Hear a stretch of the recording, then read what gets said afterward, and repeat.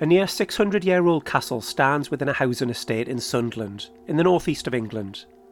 For decades it stood empty, unused, and famously haunted by the ghost of a young stable hand who was murdered at the hand of his master, the lord of the castle. Tonight, join me as we investigate the cowled lad of Hylton Castle.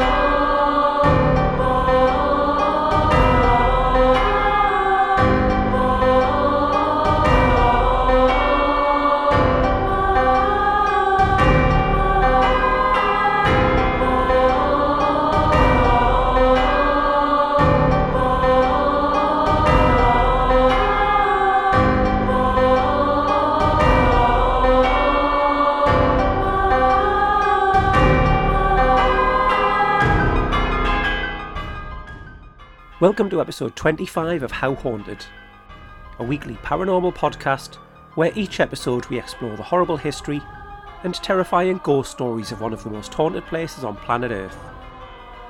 I'm Rob Kirkup, author, paranormal historian and ghost hunter from the northeast of England. Allow me to be your guide as we dare to investigate in depth the often dark and troubled history of each location. And of course, the chilling tales of the ghosts that reside within. This week we head to northeast England and ask, just how haunted is Hylton Castle?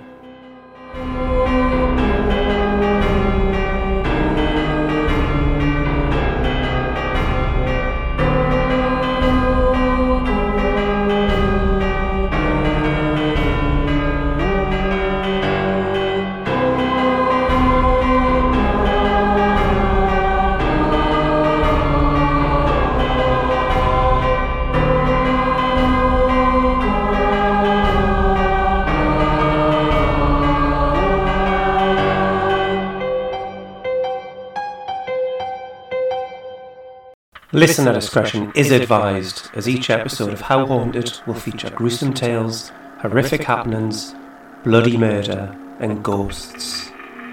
So many ghosts. Listen on if you dare.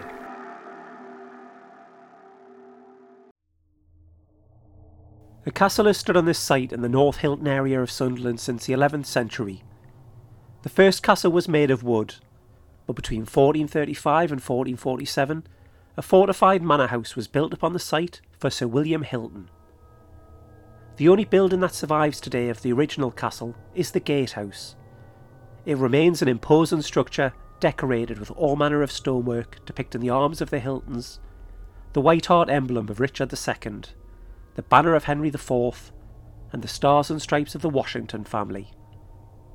Surviving documentation and excavations carried out in 1994 by Channel 4's Time Team means that we know that there were a number of other buildings to the east of the gatehouse, which likely included a kitchen, hall, chambers and barns.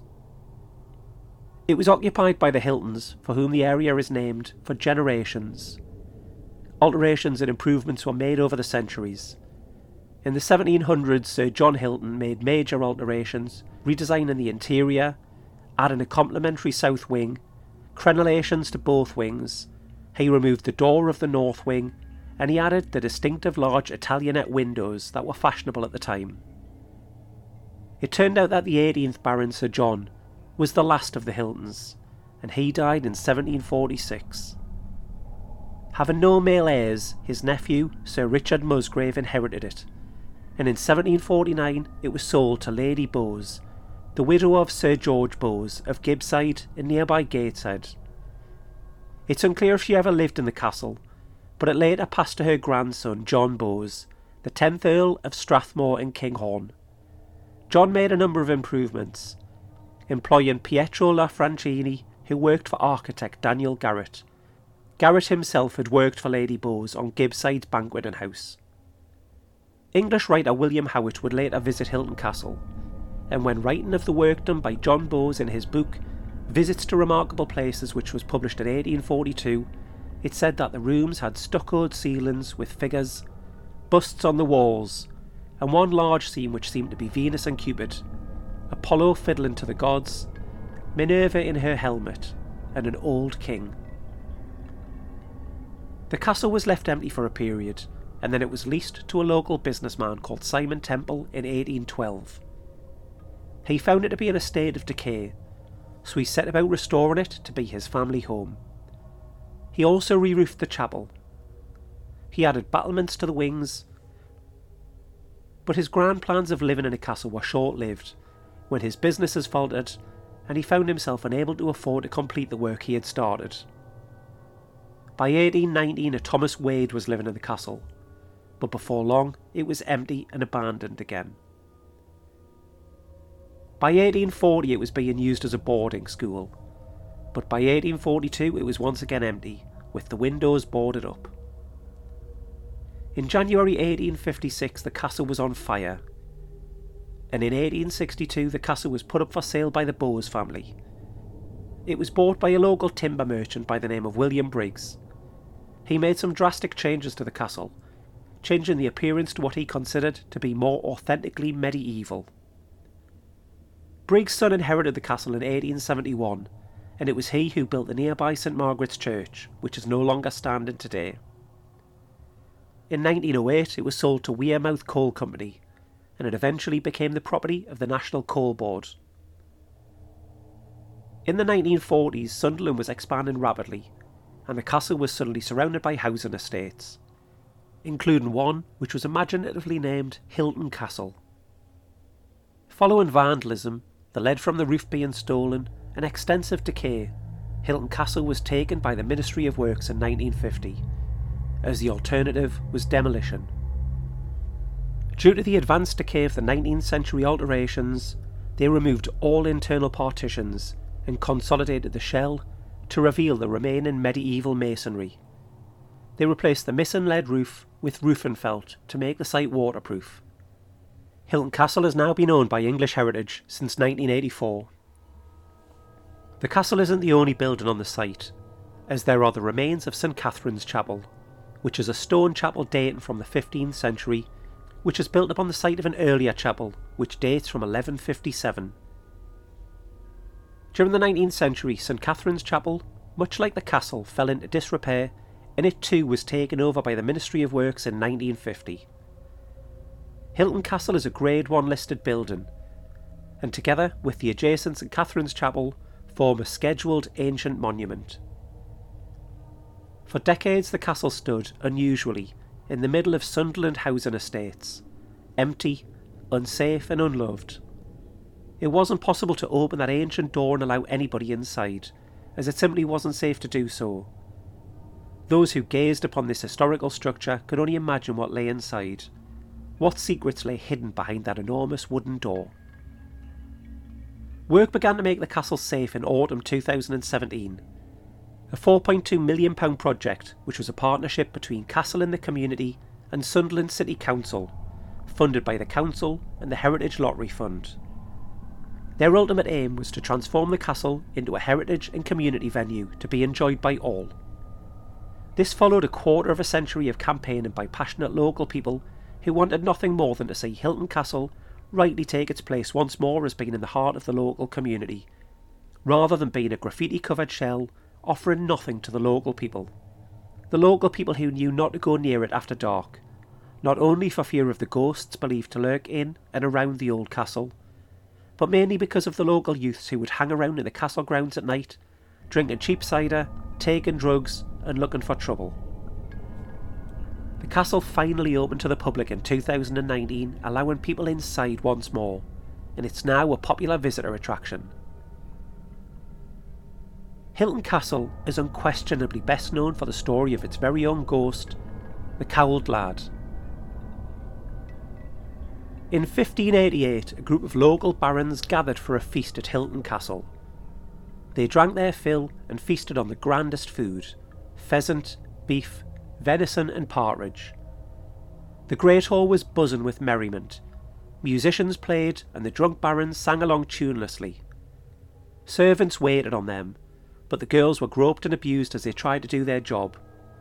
Some of the elite even punched the servants for a laugh as they passed by.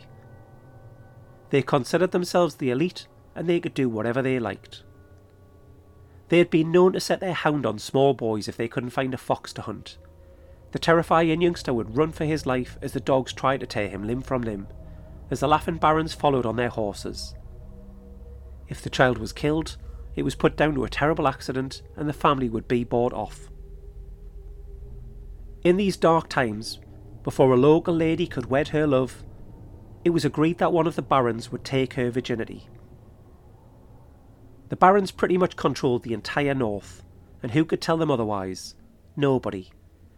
It was a vile practice and despised by everybody, but any sign of dissent could cost people their homes or their lives. The party was coming to an end, and the drunks made their way to bed. One baron grabbed the hand of a young servant girl. He dragged her to his room, and despite her screams, she would be raped, and none of the staff would dare to try and put a stop to the horror. While the guests slept, the castle's staff had to clean the castle, removing vomit, mopping up pools of urine, and lighting candles to try and mask the disgusting smell. The Great Hall was a terrible state, and they only had 6 hours before the barons would rise to go on a boar hunt. Midway through the cleaning, the young maid appeared at the top of the stairs. Her dress was torn, and her eyes were blackened. She sobbed her heart out. This was the way life was back then, raw and unfair. If you had money, you could do whatever you wanted without fear of retribution. As the first of the hungover elite surfaced for breakfast, the staff that had now been working solid for 48 hours were criticised for being slow to serve them their quail's eggs and pork chops they'd prepared. Some of the more experienced staff were conditioned to work in these hours, but the younger ones were struggling to keep their eyes open. Hylton's Lord and Master, Sir Robert Hylton, demanded that his horse be saddled in preparation for the hunt. He was told the stable boy, 14-year-old Roger Skelton, had already done it. Time passed by and Sir Robert became impatient. He went to the stables and he found the stable boy fast asleep in the hay.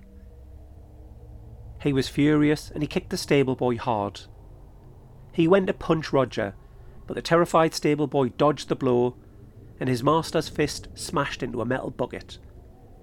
The Lord exploded into a fit of rage. He shouted and screamed at Roger, who was now backed against a wall, tears running down his face. Sir Robert picked up a pitchfork and threw it at him, pinning Roger to the wall. There was silence as they both looked at each other in shock. The Lord's actions were hitting home. The boy's vision began to fade, and then he was gone. His life extinguished.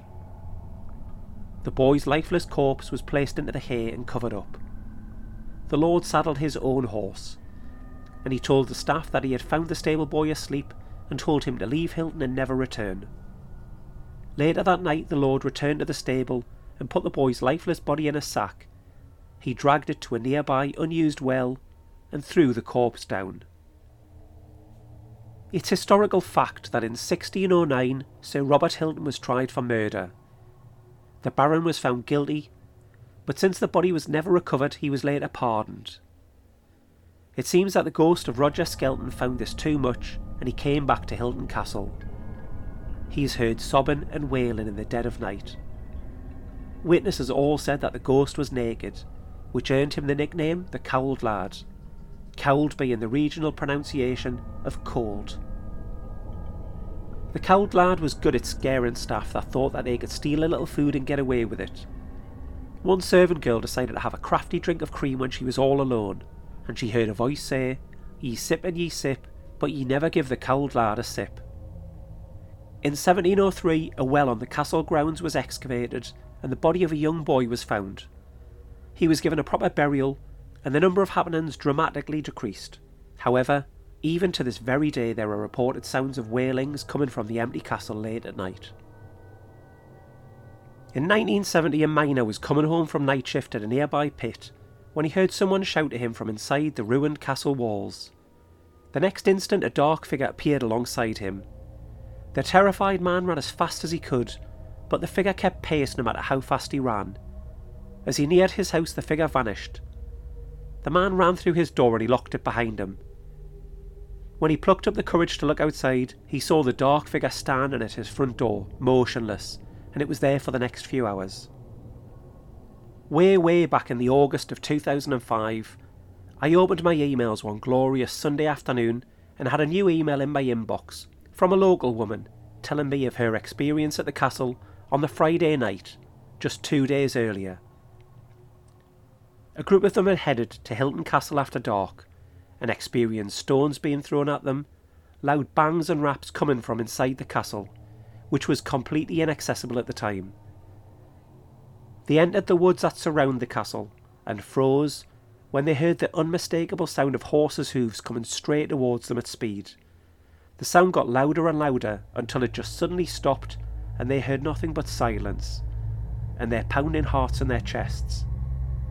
They later heard a woman's voice and saw dark shadows accompanied by laughing. I was amazed at the level of activity she claimed that they had experienced, so with nothing better planned for that evening, I made a decision there and then, which in hindsight may have been foolish. I decided that I would investigate Hylton Castle for myself that very night, and what's more, I would do it alone. I was living in a flat in Washington in Tyne and Wear at the time, having bought my first home since moving out of my parents, and it was only a 10-minute drive from there to Hylton Castle. So at about 5 p.m, I jumped in my car, a gold-coloured Toyota Yaris, to head along for a bit of a recce in daylight hours, to get a feel for the place and see if I could identify the areas where I would focus my time later on, after darkness fell. The place was really busy on this sunny Sunday afternoon.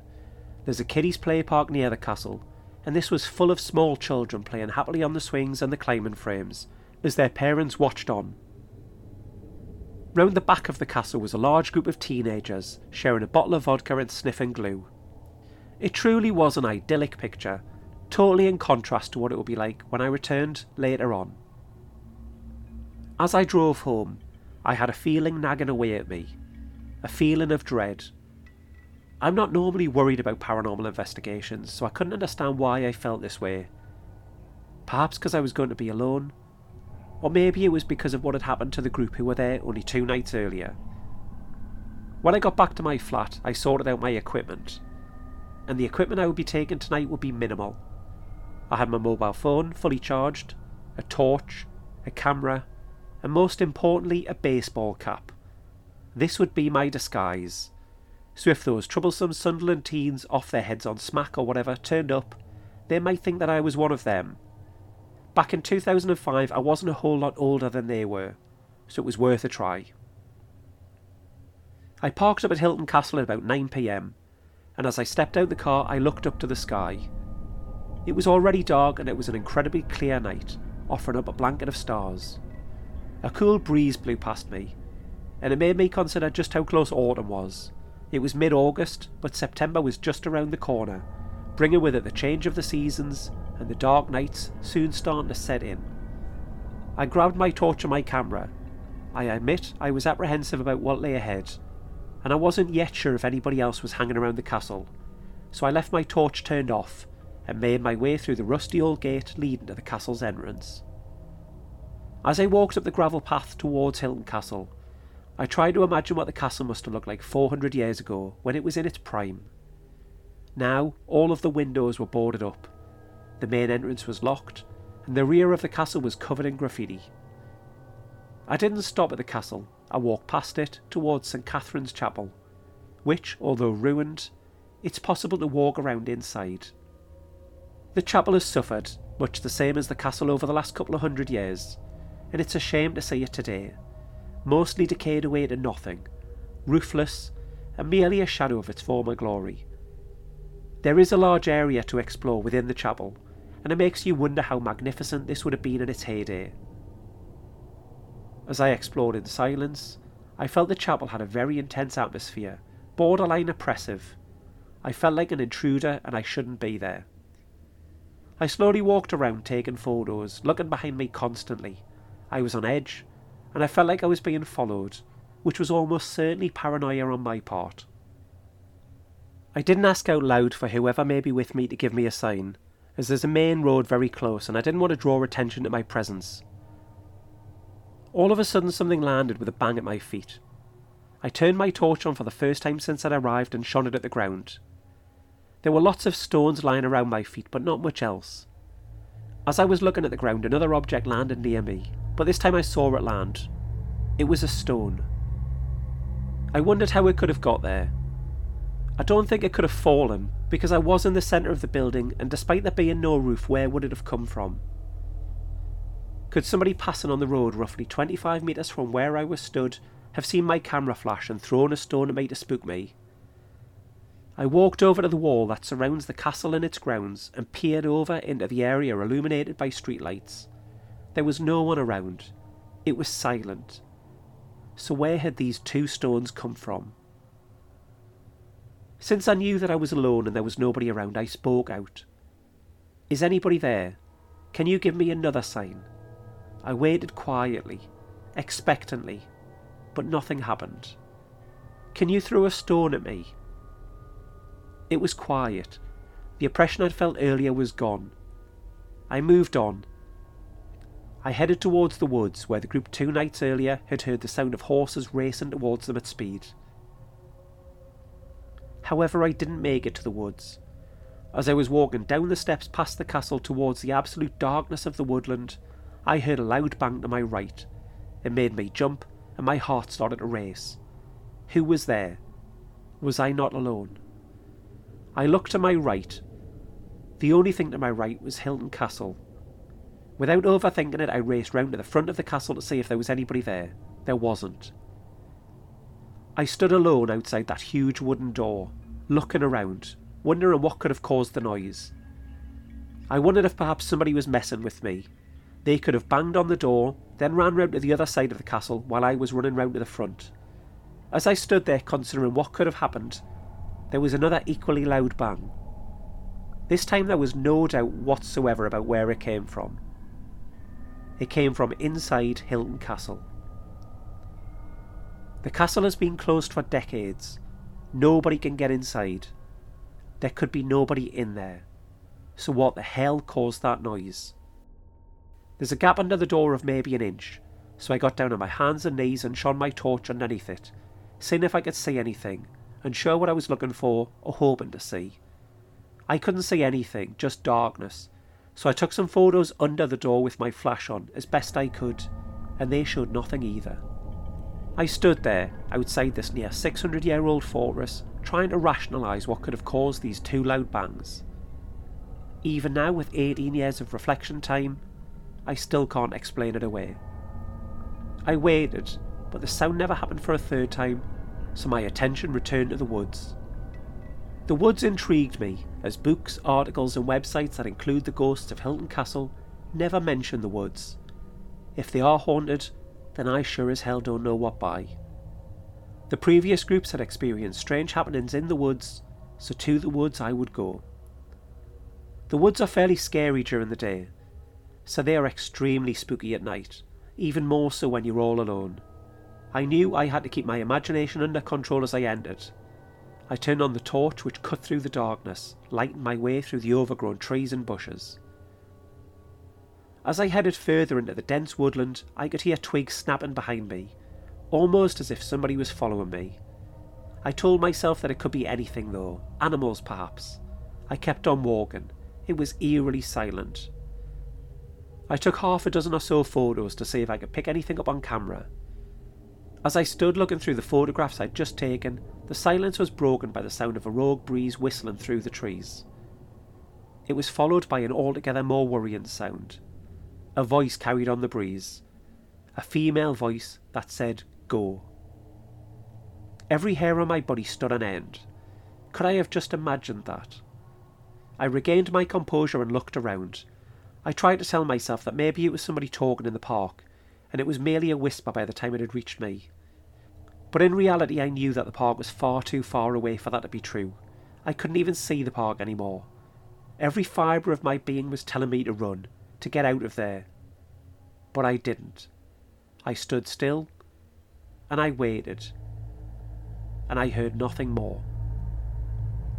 Making my way back through the woodland, I never made a sound, hoping I would hear the voice again, but at the same time desperately not wanting to hear it. After leaving the woods, I headed back to the car and back to the safety of my flat. What a night I'd had. I'd heard loud bangs coming from inside the castle, and I can't think of any logical explanation for that. It certainly wasn't my imagination. These bangs were far too loud. Stones landed at my feet that can't have fallen from anywhere. They both landed very close to me, as if they were perhaps aimed at me, or at least meant to get my attention. Perhaps the cowled lad was trying to give me a fright. I heard a voice say go when I was in the woods. This could have been my imagination. I'd have loved to have had others with me to back up what I thought I'd heard. I don't think I imagined it, but I guess I'll never know. Perhaps one day, especially now the castle is actually accessible, I might be able to get permission to go and investigate it properly, and discover a little more of Hylton Castle's secrets.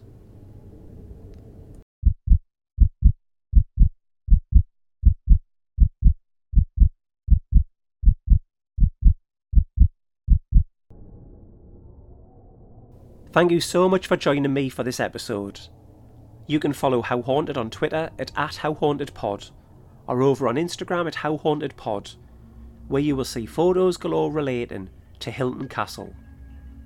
If you want to get in touch, you can do so by visiting the website at www.how-haunted.com, or you can email me directly at rob@how-haunted.com. Feedback, location suggestions and your own experiences are all more than welcome. Feel free to ask me any questions you like, and I'll answer them all on a dedicated Q&A episode. If you'd like to support the show and get early access to episodes, you can join the Patreon for less than the price of a pint. You'll get access to exclusive episodes where you can join me on an actual paranormal investigation, and you'll hear the audio as it happened. There's 5 episodes of this nature waiting for you right now. If you aren't a fan of Patreon, or perhaps would prefer to make a one-off donation to the podcast, why not donate £2 to buy me a coffee? All the information on how you can support How Haunted is in the podcast description and over on the website. If you've enjoyed this episode, if enjoy is the right word, then please subscribe and review the podcast on your podcast provider of choice. It really does help other people to find How Haunted. Next time out, we're headed to a remote location high up in the moorlands of Northumberland, where a monument to murder is situated. In 1791, a kindly old lady was murdered, and the 3 perpetrators were executed, with one of the 3, William Winter, having his body hung in a gibbet cage as an example to others.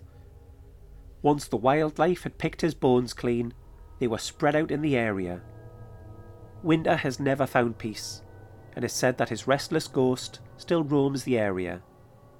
But would I encounter William Winter for myself when I visited after darkness had fallen?